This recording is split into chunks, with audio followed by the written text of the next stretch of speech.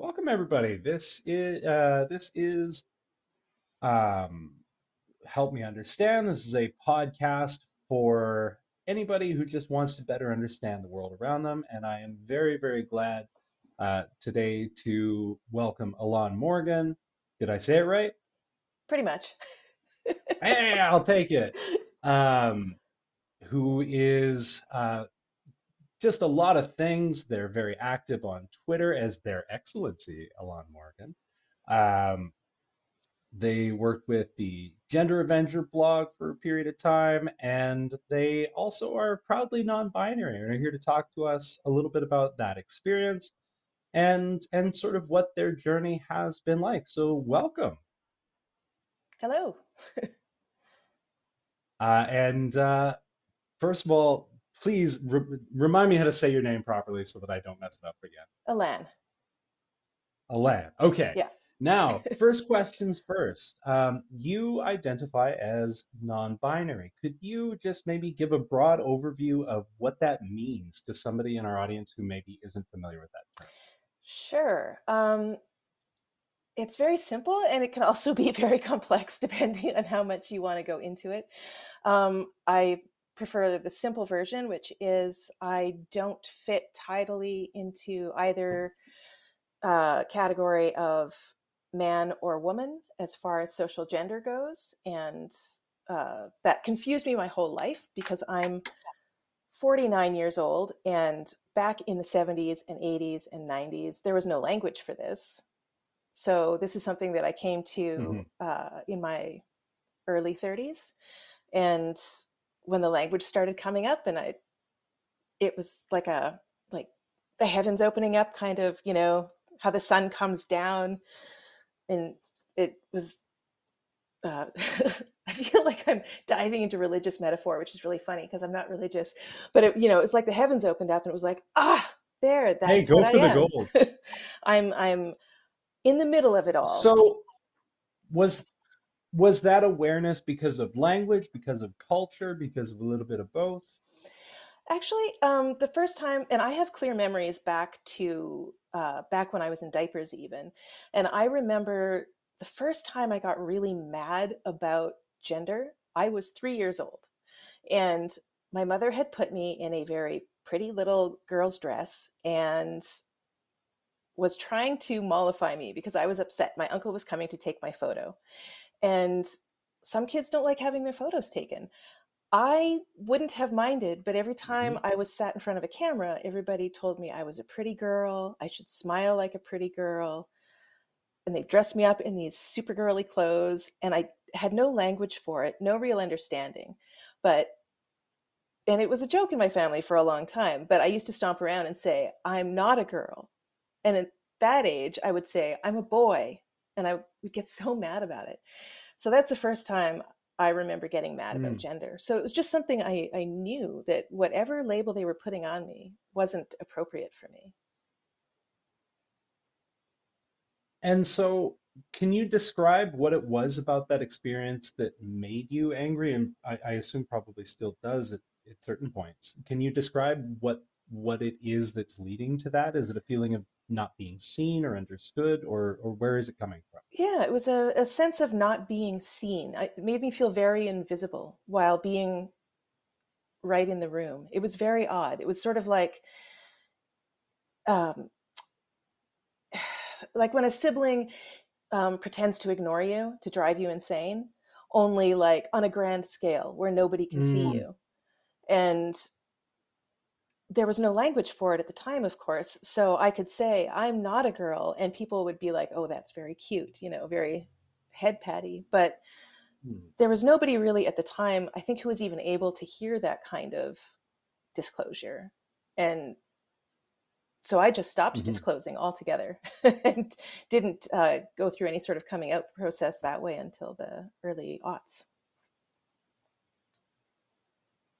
Okay. And so, what changed in the early aughts that made you feel able or ready to take that step? Well, I still didn't have language for it, but I had started blogging. And through blogging, I had become connected to all kinds of people. Mostly it was uh, white moms from the US, because blogging was very much a US thing around 2000, like in the early aughts. But there was a bunch of other people that I connected with, who were across the sexuality spectrum, people who were trans and coming out as such and transitioning. And that was something that had never been that publicly visible. I didn't see it in magazines. You didn't see it on television unless it was a man who was so-called cross-dressing, and then it was usually the butt of a joke, usually Mm, at the trans person's mm, expense. Um, so there hadn't really been an avenue for me. But yeah, in the early aughts, suddenly I was connected with people, and not stories about them, but them telling their own stories. And it struck me that this gender spectrum we'd been given, well, gender binary we'd been given, wasn't really fitting a lot of people. And actually, I still think it doesn't fit most people very altogether extremely well. Um, which is why I think some people find it so scary. But so I started to look at my own gender, because mm, at that point I'd realized I'm not a man. I'm definitely not a woman. And this was like, had been my big attention within myself for a long time. Like, how can I not be either thing? And I started to see, oh, there's a mhm, whole bunch of things I could be. And there was actually an incident that really sparked this idea in me, or this understanding in me. Is mhm, I had written a blog post about how I like to wear men's clothing sometimes, and I would often wear my husband's clothing because he and I are very close to the same size. And I was talking about gender and sexuality in that post, and a forum of uh, trans people um, had picked up on this post, and they were tearing me down.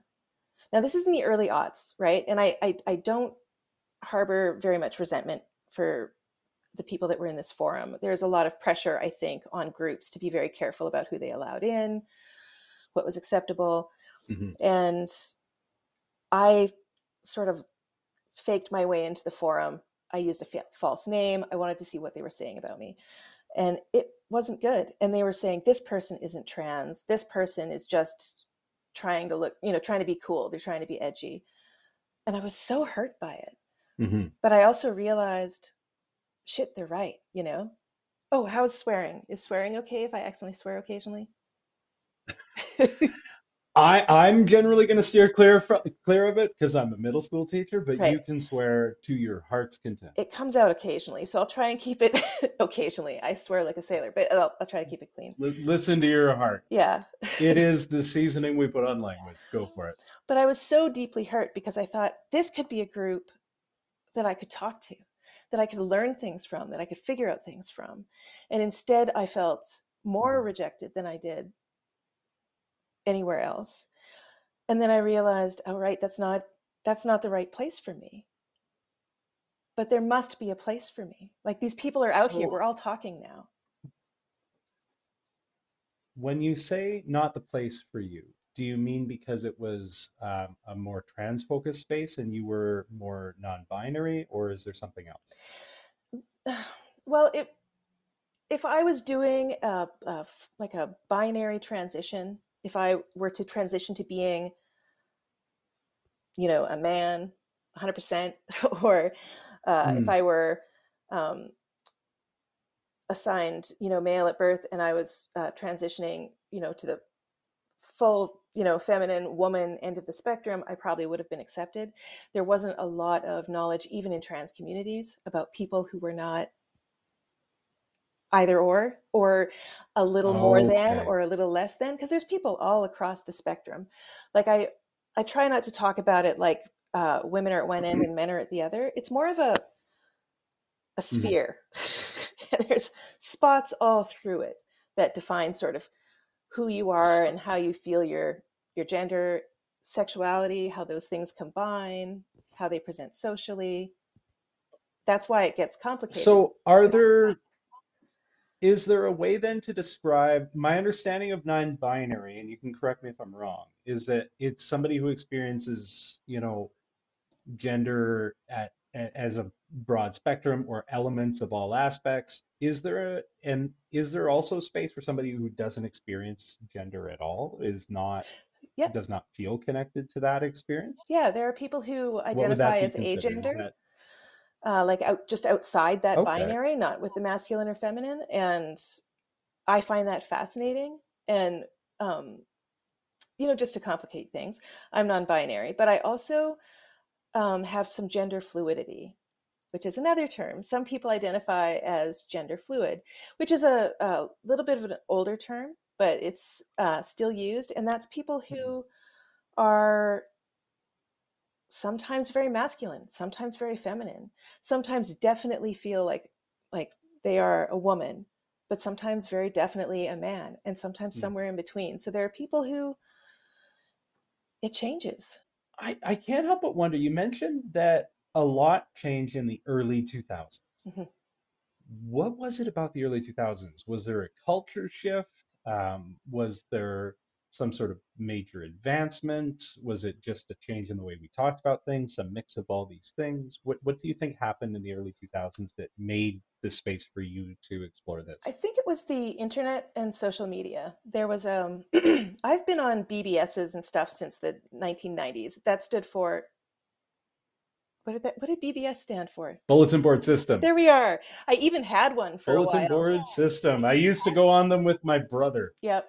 I had one for a while attached to my, because comment sections used to not be, just because of the technology, they weren't really great on weblogs in the early aughts. And so I had BBS linked to on my blog that people could go talk in. And it ended up being Mhm. populated by a bunch of men from Germany who, because my blog was schmutzy.com, and schmutz in German is like dirty. And so they would come to my Oh weblog no. looking for possibly porn, and they would find me.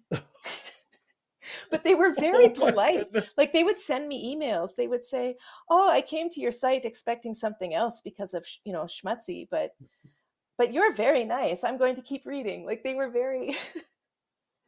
It was very funny. So So I have to ask where the name Schmutzy came from. um, when I come from Mennonite background, so there's a lot of Mennonite German that was uh, popped up into my life. Okay. It wasn't spoken like a language in my house, but the words would come up a lot. And there's a lot of Yiddish mixed in Hmm. with in Menno German, and so like schmutz, my mother would Okay. say, "Oh, es ist schmitz," like it's dirty, something's dirty, and she would often say that about my face and be wiping it off because I was a scattered child. And so in the 90s, I had a group of friends who we all came up with um, stupid monikers for each other. I had a friend who was called Bucky, you know, another friend had a stupid nickname, and I decided mine would be Schmutzy back in the 90s because of that. And so that became my blogging name in the early aughts. That's fantastic. I love it. I'm going to draw us back though Oh, to you were yeah, telling me about the early 2000s and your blog. right. I just had to ask. I was so Yeah. curious. I think the tech So finally, yes, there was a bunch of Germans looking for schmutz. yeah. And so those men ended up hanging out on that BBS, which I kept going for several years because they kept talking on it. Even when I didn't have it on my blog, they kept going back to it and checking in on each other. Like, friendships formed there. But none of them were trans or non-binary people, and none of them were my blog readers. It was just a bunch of German men who'd been looking for porn who found my BBS and became Who friends. just happened they were looking for porn and found friendship. Yeah. And I mean, it takes all kinds, I Yeah. suppose. I don't even know what to say to It was really sweet. that. It really was. It was really sweet.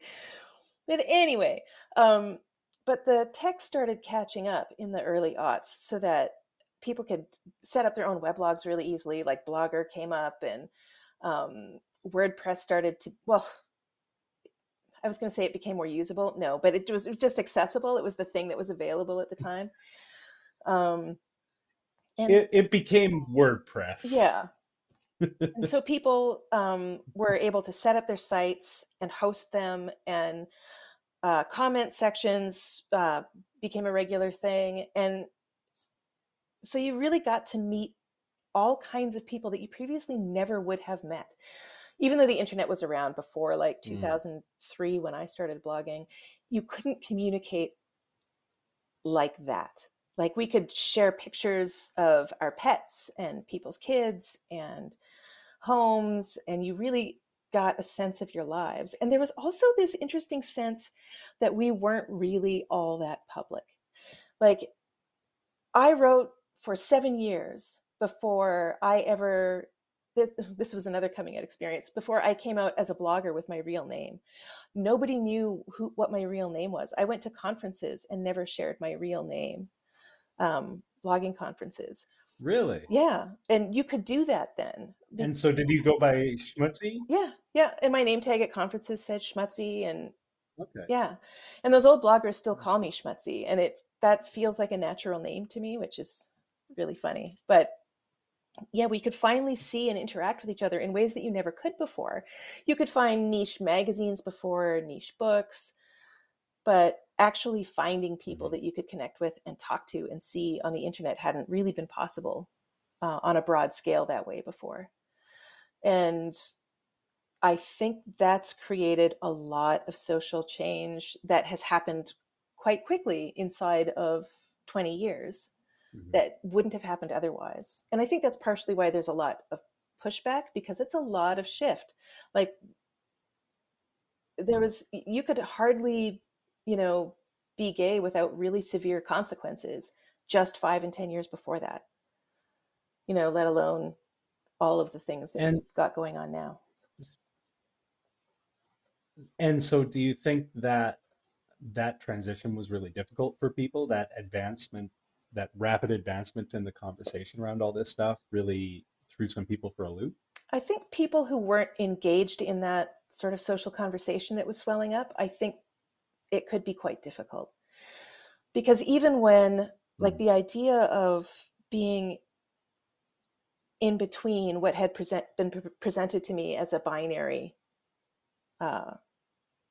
as Mm. binary genders, even that for me was quite a mental pretzel, because we're really extremely trained in our language and what we find acceptable dress and how we behave together, what we expect of each other. All of that is wrapped up in this binary gender that we've been taught. And Mhm. so, even for someone who definitely knows they're not either and knew since they were 3, once that language was in place for me, it was, it took my brain a bit to wrap itself around it, because that Mhm. language only started coming to me in my 30s. And so, and that's partially why I have a lot of patience with people who, mess up my pronouns or have a difficult time remembering or use the wrong words sometimes, because it's hard to Mm. reroute those. Like, you're literally physically rerouting pathways in your brain. You're literally having to learn not to rely on old memories and rely on newer information, and that's difficult to do. Can you talk a little bit about the experience of being misgendered? Like, how is that experience on the end of the person being misgendered? Well, for me, I think because I was able to, it was a slow evolution getting to a point where I would even ask anyone to use different pronouns for me or acknowledge that my gender was any different. Mm. Um, I think I have more patience because of that, because I knew what it took for my brain to wrap itself around my own sort of growth up until now. Mm. But I think if I didn't have the kind of evolution towards this that I've had, it would be a lot more painful if people accidentally misgendered me. Um, Mm. but as it stands for me personally, I can only speak for me. If someone accidentally gets my pronouns wrong, I'm not terribly upset. It doesn't actually come up that often, because when we're talking to each other, you don't say, Mm. you know, they, them to me. you would say that talking about me to someone else. Hmm. So I'm rarely around to hear Yeah. myself being misgendered. But if I do, I just drop it in. I'm like a quick, it's they. And it's not that big Hmm. of a problem. What bothers me more is when people refuse to honor me Hmm. by calling me what I have requested. Like it's and it's not quite the same, but I've used the example for cis people. Just so people are caught up, cis is spelled CIS, and it means you identify with the gender that aligns with the expected genitals you were born with. So if you were born with a penis and you identify as a man, you're cisgender. Just so everybody's up on the terms we're using. So I appreciate it. if so, how I try to explain it to cis people is that if, let's say your name is Steve, right? And it is Steve, right? Hmm. I just know your online It is. handles, so I just wanted to make sure. Yes. Yeah. I am Steve. Good. So, but let's say like I was like, no, you're not Steve, you're Catherine. And I insisted on calling you Catherine to other people, to your face. You'd be like, Hmm. what the hell, man? Like, that's not cool. And so, like, don't do that to Hmm. people who aren't cis. If someone tells you that they are they, them, or there are a number of other non binary pronouns people might choose, which I cannot think of off the top of my head for some reason. But if someone asks you to do that, just do it. I think this brings up an important question, and I'm not going to ask you to list because I know that pronouns are very much an evolving thing, and there are a lot of pronouns, and some are new, and I'm not going to ask you to do them off the top of your head. But what I will ask is, to somebody on, who maybe is naive to this stuff, can you maybe touch on a little bit why there are so many different pronouns that are emerging, or maybe emerging is the wrong word, but coming into more common use, or coming into public awareness a little more? I don't know the right way to describe it, but can you maybe touch on why there's such a diversity? Because there's he, she, and they, them, but then there's a series of other ones that have sort of come to the fore in there as well. So could you explain or touch on that a little bit, please? Sure. They, them can, some people can find it confused. It's confusing when you first start trying to use it as a singular they, them. I've chosen they, them Hmm. because they're common words that we all understand. And they're also words that we use regularly as singular pronouns. Like if you were at a Hmm. restaurant and somebody left and they left their keys on the table and you didn't maybe know their name or something, you would say, oh, they left their keys on the table. And you wouldn't think twice about it. So that's why Hmm. I use those pronouns. They're something we already Yeah. use in that fashion. But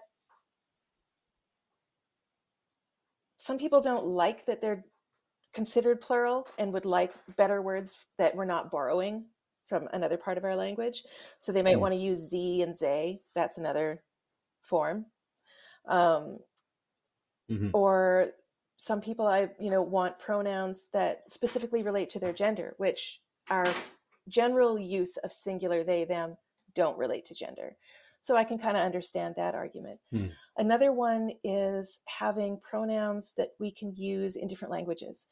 Um, Speaking of non-binary people, for instance, in Spanish is very difficult because a lot of words end in O for the masculine and in A for the feminine. But what do you do Hmm. for a non-binary person? And so, Yeah. I Yeah, I teach French immersion, and yeah, French it's is a a difficult it's a one. similar thing. Nouns are gendered. Almost all nouns are gendered, and so it's really tough to have conversations that are sensitive to gender when even like just the table in the room has a gender assigned to Yeah, yeah, exactly. If you heard a it. cat, Yeah. yeah, ignore the cat if you hear it. Hey, cats are welcome. Mine is probably somewhere about, so we'll pay his regards as well. Um, what would you say to somebody? Because there's a certain segment of the population who maybe hand wave pronouns a little bit and say, Mhm. oh, they're just pronouns. Um, because I think there's some people who maybe don't understand sort of the iceberg that sits beneath pronouns and how that's just sort of pointing at much more than just a word. So can you touch on that a little bit, or maybe give a sense of like what is behind those pronouns that makes them so impactful or important? There's a lot of assumptions made based on what your gender is, how people can treat you, um, what they'll say to you, what their relationship to you is in any given situation, whether it's at work, on the street, um, because your gender isn't just that we use he, him, or she, her, or they, them.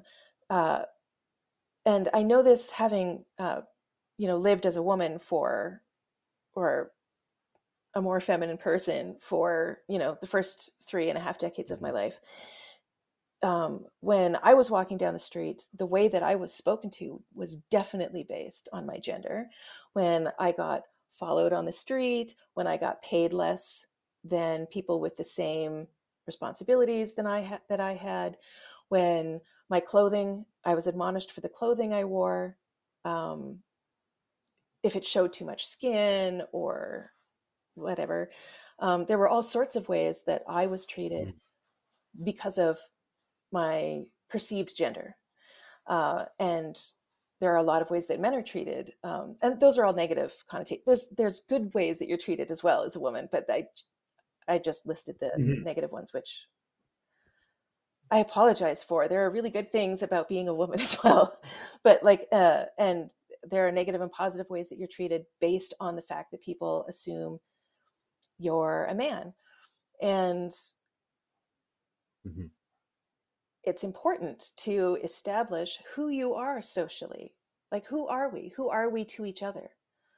Um, it Mhm. makes a difference in how you're treated, how you enter conversations, what people expect from you in conversations. Like, we would never be having this conversation that's going to be eye opening for some people, uh, if I wasn't clear about what my pronouns Eye-opening were. for me. Yeah, it would never happen Mm. if I weren't clear about my pronouns. It matters who we are in a social context, and pronouns tell people that. It telegraphs that.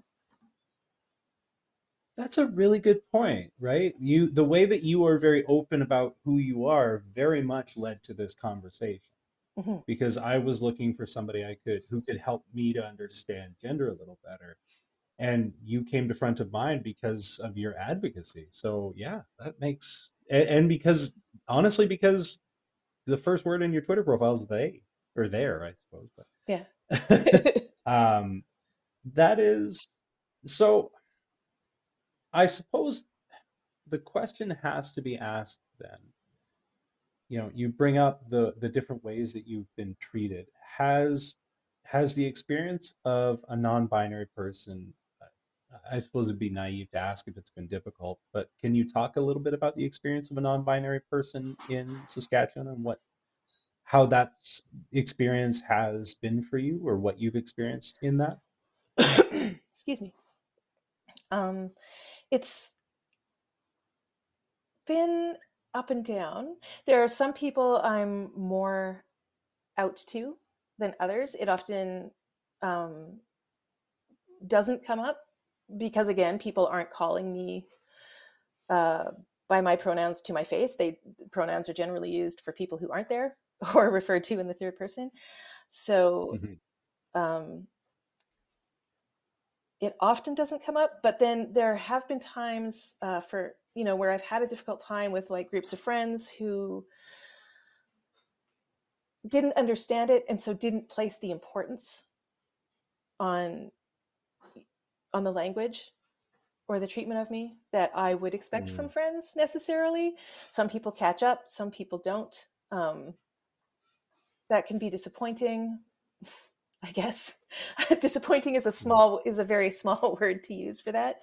Um, but I found that there's always, in almost every situation, there are always people who will come forward and tell me that they appreciate the honesty with which I presented myself, and that, and it just feels so. There's always a corollary for me, at least, of if there's a negative experience, there's someone there who's learned from it or comes forward to say that they do respect me. Or um, I think when it comes to changing language in society and changing gender presentations, um, women have gone Mm, through this for decades. Like women in pants was a huge deal and still is in some circles.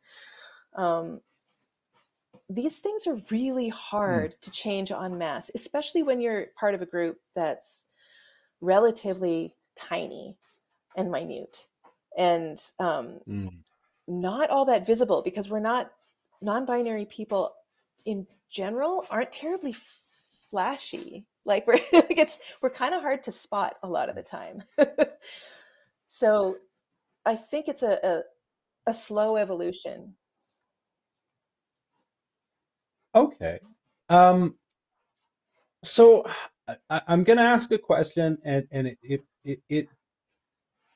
it's about an issue that's been really prickly just in the public eye, and I have to ask about this just because it seems like such a common topic of conversation.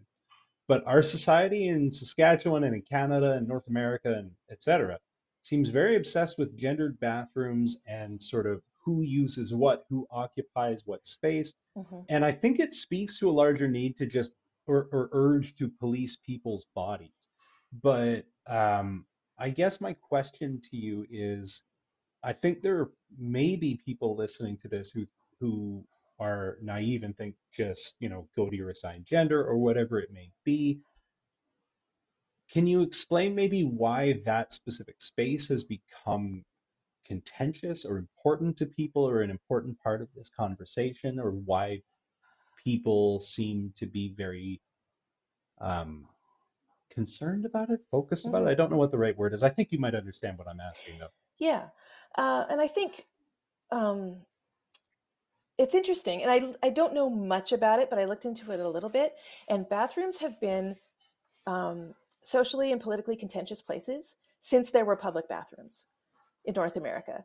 Um, Originally, public bathrooms were only for men because women were not in the places where What? men would, yeah, because women were not in the places where would, where men would allow them. Like women couldn't, I think in Saskatchewan, women couldn't even go to bars until the 60s, or is it the 70s? Like women could not enter a bar. I think I've seen the photo of the Yep. people celebrating like the first night of women being allowed in bars. Yeah. Yep. And you couldn't, This immediately makes my head pop yeah, to the gendering of even like room temperature, yeah. if you've ever heard of Oh, that. yeah, I know because I'm cold all the Like time. just how it was built around, yeah, Yeah. how it was like designed around like men in suits, and like that Hmm. boggled my And mind when I women first learned also, about it. Like just how much gender is. female bodies get colder Go faster and ahead. stay colder longer after they've gotten cold. So when Hmm. a woman is saying, it's cold and I'm cold, and she's still cold like an hour later after getting home, that's real. Her body actually takes longer to heat up Hmm. and it takes less time to cool down. And so, yeah, when it's cold in the office and they're keeping it at 17 degrees, that's sexist. And it has to stop.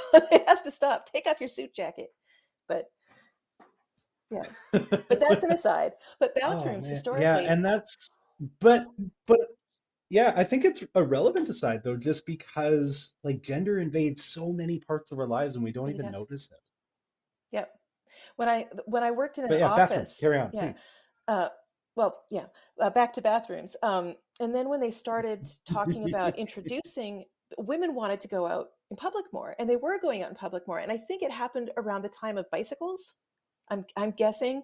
I just did a cursory read on this, but with bicycles, women were Mm, going further afield, and they were getting out. Like really, women were. Not really in public space very much. Public space was for men, and women were relegated to the private sphere. And so, but with bicycles mm, and the come pants, come being in places, they're going to need public bathrooms. And there was a lot of discussion about whether they should even make public restrooms. Women were going to be in danger if they had to like pee anywhere in public. And and they created these crazy salon spaces out of them with sofas and whatnot, because that was one of the few places women could be safe in public, where they were away from men, because there weren't a lot of laws protecting women's bodies at the time, and those became safe spaces. See, I like I've always heard about like some women's washrooms that would have like seating or like comfortable spaces like that. Hmm. And I didn't realize that part of it was around just creating a safe space away from, I suppose, men, but Yeah. Now just I think it's everyone, seen as really. luxury, but at the time, uh, it was luxury, but it was also a Mhm. safe space, a safe room where men weren't, because men and women were still very separate at the time. Interesting. Yeah. And so I So, kind of understand now. I mean, I don't agree, and I get very angry, and I wish they would all shut up and go away. Uh, Women who are mm, very panicked about non-binary and trans people using women's washrooms, and mm, I can kind of, because historically where we've been with washrooms and women in society, I can kind of understand why it feels like one of the last public safe spaces is being taken away. But that mm, ignores and minimizes the more extreme danger that uh, trans and some non binary people experience in public space. And that gets into a whole talk of privilege. And so you have a lot of blogging experience about gender, and you've been quite public in your having your conversations about gender and sharing those with others through the Gender Avenger blog. Can you tell the audience and me a little bit about that?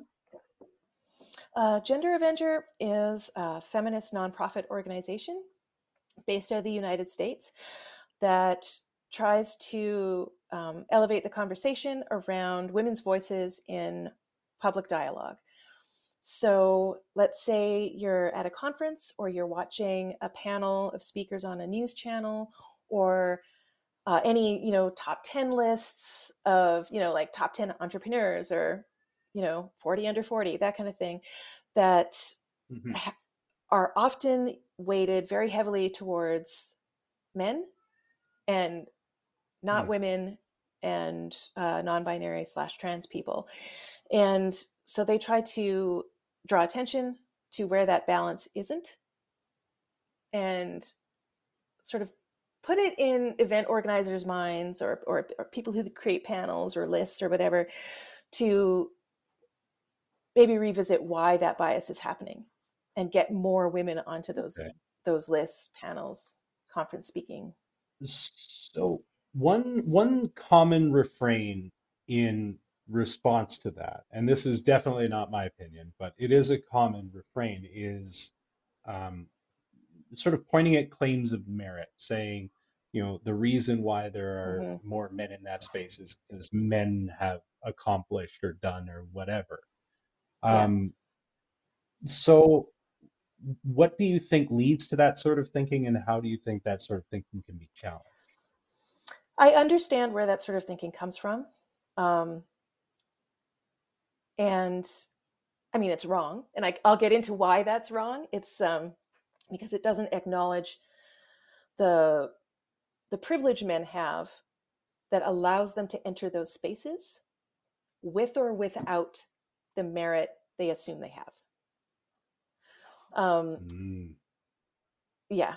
So, and then to say that they get there because of merit says that women by nature cannot achieve that. And that's dead wrong. There's a lot of things that happen along the way that keep women and non binary and trans people out of those spheres. It starts from well before we even enter kindergarten, and continues on a daily basis, where our work is undermined, we're underpaid, we're often not promoted to positions that we are fully capable of. Um, I know women who've specifically been told that they cannot be put into a certain position because the men will not respect a woman in that position. And that's like this year. Um, Hmm. there's all kinds of reasons. And then also, when you're looking at specifically things like events and conferences, they there were a lot of conferences that we would look at and they'd say, oh, yes, we asked so many women to speak on this panel. And we'll be like, yeah, but it's on a Wednesday afternoon at 3 p.m. You Mm. accommodated men to get here. Did you accommodate women to get here? Like, there are childcare concerns. It's the middle of the week. It's um, women are often not given the latitude at work or the funds at work to go to conferences that their male cohorts are. There's a lot of reasons behind it. And another one of those reasons is just we tend to elevate men's voices as authorities because we're used to hearing, like literally the sound, how men's voices sound. We're literally used to hearing Mm. as being more authoritative because they've always been in positions of authority over us. And so it's quite natural. You just assume that's what an authoritative Hmm. voice sounds like. When you hear women's voices more often, you adjust to them and you start to drop that sense that she is less of an authority or they are less of an Mm. authority because of their voice. I'm doing it right now. I've got vocal fry going on. It's quite natural. But you know what? Tons of men speak with vocal fry, but you never hear them criticized for it. Mm. Um, uh, That's a good famous point. person, a famous person I like to bring up, Noam Chomsky, vocal fry constantly in every Mm. sentence he ever speaks. Great speaker. Everybody thinks Noam Chomsky is a great speaker, right? Whether you agree with his Mm. theories or not. Yeah. But women get criticized about that. And it's often criticized that women are trying to sound like men. We're trying to sound like more of an authority. It's like, no, no, this is how human Mm. beings speak. This is how we speak. Yeah. Um, you have to put um, women and I'm saying women and more feminine people because that includes me, slightly more feminine. Um, if you put women and feminine people on lists on stage, have them in conferences, have them in your when you're advertising your conference, when you've got their faces up there, it becomes normalized, and people start to expect Mm. that people who aren't cis men can also, have authority in certain areas and disciplines, and it Hmm. becomes they're not like outliers. It's not like, oh, so nice that a woman could come. Like, it's like, of course they're there. So you have to see it. It's Yeah. that uh, Do it's hard to become something you can't see, and it's hard to promote something that you keep hidden. It's hard to become something that you can't see is a really, really great way of phrasing that. Hmm. Because I think making it clear that, women and non-binary people belong in those spaces is really, really important. But I think you raised such a good point about people not seeing the whole arc of events and biases that hold somebody back before they can even get into the position of quote unquote Yep. merit. Hmm. Um, so I think you've laid that out so well. Um, Tell me a little bit more about your work with Gender Avenger. What specifically did you do when you were working with Gender Avenger? I did some writing, not a whole lot, which is strange because I've done so much writing over my life on the internet. I did some writing. Hmm. I did a lot of content design. Like, I designed all the posts, Okay. layouts for the website. I designed the website, which went through several redesigns that I created. Um, in the beginning, I did a lot more of the social media marketing for it. Eventually, we grew enough that we hired someone for that. Um, I counted a lot of lists of conference speakers. um, yeah, just yeah, a lot of counting, a lot of editing. Yeah. And so what made that work so meaningful to you? What made that work so important to you? Well, part of that was seeing over my time there, which was about 7 years, was seeing more and more conferences bringing in more women speakers, and not just like as a panel of women in the industry, but actually integrating them into the larger conference. Because a lot of conferences still will be like, oh, we have this lovely women's panel over here. And it's like, you just put all the women in a room together and the men can't see them. This is not helpful for their careers. Like, um, Oh, I mean, that's a good point. yeah, don't put us in a So, room all together. Like, that's very nice and all. And that might be nice for one session, but really, like, women should be in front of men as well. It's, do you find that there is a lot of just sort of well-intentioned ignorance like that, where yeah. folks like really are sincerely trying, they think they're trying to do a good thing, but they're kind of missing the mark? I Do you think, think that that's quite prevalent, and how do you think we mitigate that? I think it's partially good intentions. I think it's partially laziness. There's a lot of laziness. Human Mm, beings, and we're all guilty of it. We all take the laziest routes. We've all been places where they put like, go to any like university campus and see where the sidewalks are, and then where all the grass is dead, where people actually walk. Like we like to take mm, our easy short routes, you know. Um, and so I think yeah. like they'll say they're trying by, let's say, conferences as an example, creating a woman's panel with women's issues, and it's just going to be a room full of women and who are all frustrated because they all can talk to each other anyway. Or Mm, uh, but that and the reason they do that is because that's easy, right? And it's a way to get more women to come, because it's like, look, there's going to be a bunch of you. um, but it's lazy, because what that absolves them from is removing the barriers that keep women from their conferences in the first place. mm. uh, like things like childcare or It, scheduling or um, not paying.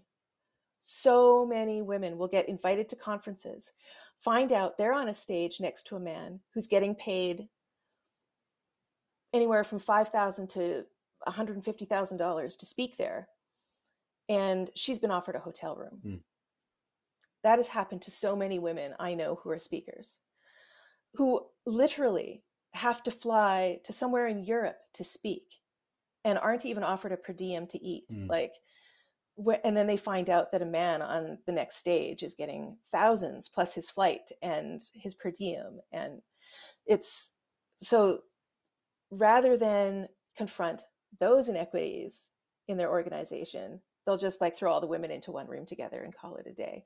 And that's why that doesn't really fly very well. There's, So it's it winds up being some level of tokenization, some level of hand waving it away. yeah, I that I doesn't think I cost them any more understand money what and you're doesn't saying. make them have to solve any problems. Mm, yeah, isn't that the truth? Yeah. So I think then that leads us to a very important question, which is if somebody is maybe naive to this or unfamiliar with this world and just wants to be supportive, what can they do? What is their place in all of this? One thing that you can do is, and this one's, it's really interesting wrapping your mind around it, because language gets so embedded, like really like physically into like how your brain works, um, is to just change your language or watch how you speak and how often gender enters into it. Like people will say ladies and gentlemen when you could say folks or everyone, or like, it's amazing how often we'll refer to both genders. And it's like, why are we separating people? Why can't we just, say hello to everyone when we start an event? Or Mhm. Now I'm run- I my well of examples just for some reason is escaped me. But you'll notice that there's so much gender that enters into your language, and just watch what you're saying when you're saying, ladies and gentlemen, that you change that to Mhm. folks or something similar. Uh, and you'll be surprised at how often we're impressing this binary gender unnecessarily. Like, why are we talking about if and usually binary gender is related to what people like is related to people's biological sex. Like, that's what most people think gender is, right? That you're born Mhm. uh, with a penis or a vagina, and so then you're a man or a woman, and those things aren't actually necessarily tied together. And so when you're looking at a room full of people and you're saying ladies and gentlemen, or you're assuming someone's a she or a he, you have to think in your head, this is a this will make you laugh a lot when you're first starting to like play with this idea. Why are you thinking about Mhm. what genitals are in that person's pants? Like, why is that coming up for you? Like, what? Like, that's I very mean, it's a odd. very valid question. Yeah.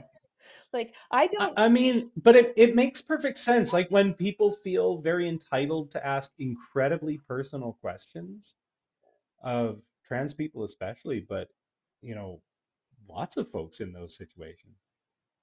So yeah, it makes perfect sense to think to approach it in that way for sure. If you can separate in your mind the sense that genitals dictate gender, you'll start to Mm. and how often you use gendered language in your just regular speaking life, like whenever you're talking to people, you'll start to you'll just start to notice that, oh, most of that stuff is unnecessary.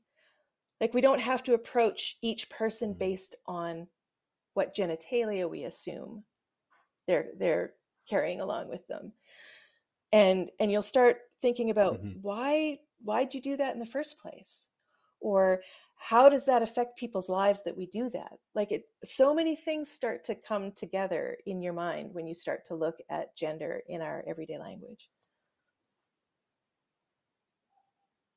I mean, that makes so much sense, and you lay it out so well. So thank you for that.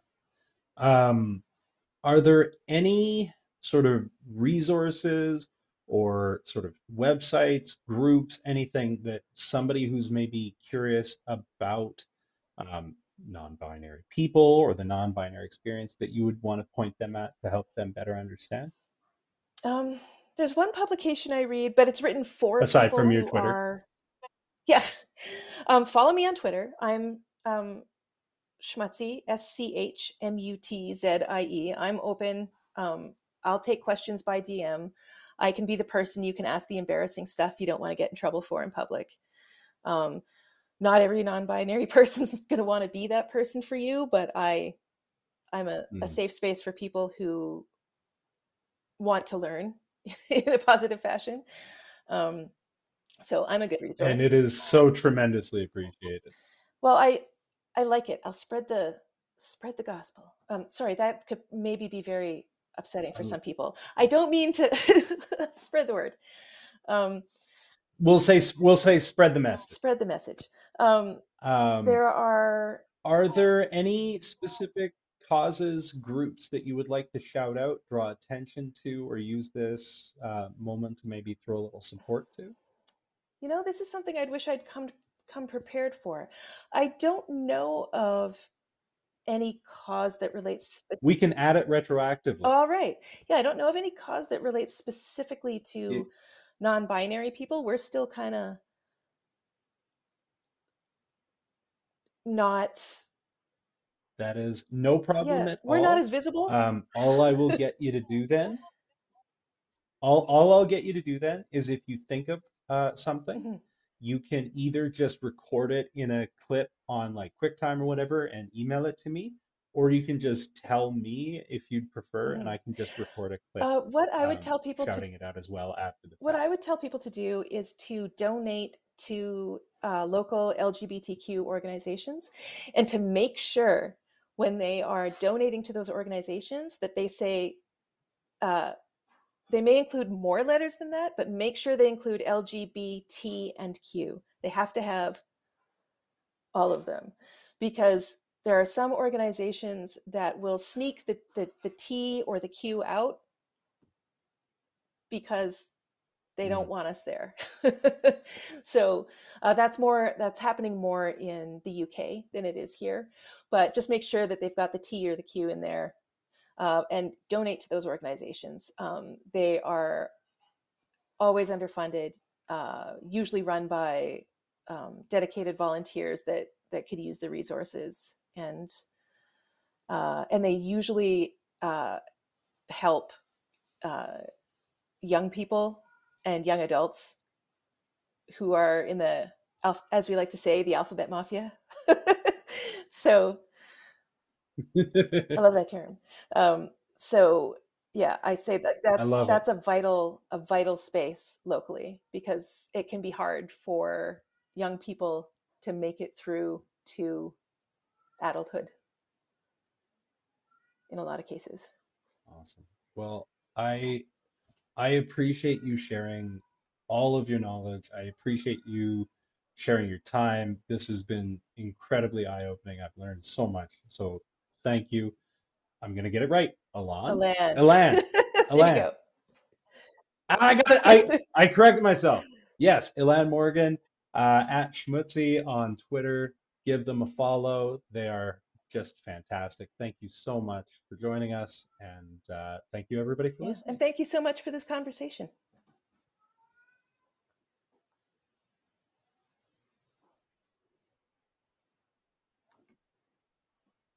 Oh, good.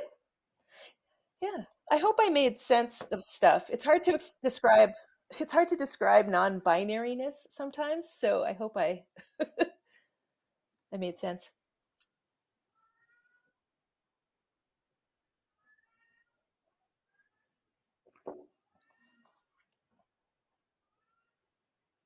Hmm.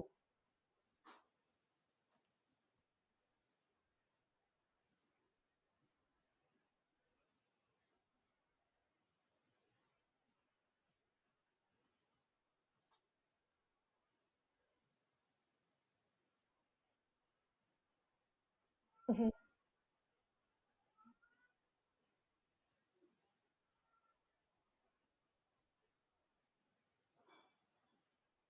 Yeah.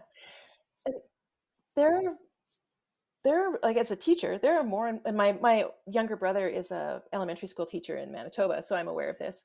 There are more and more kids coming out as non-binary, and like he had a kid in his class.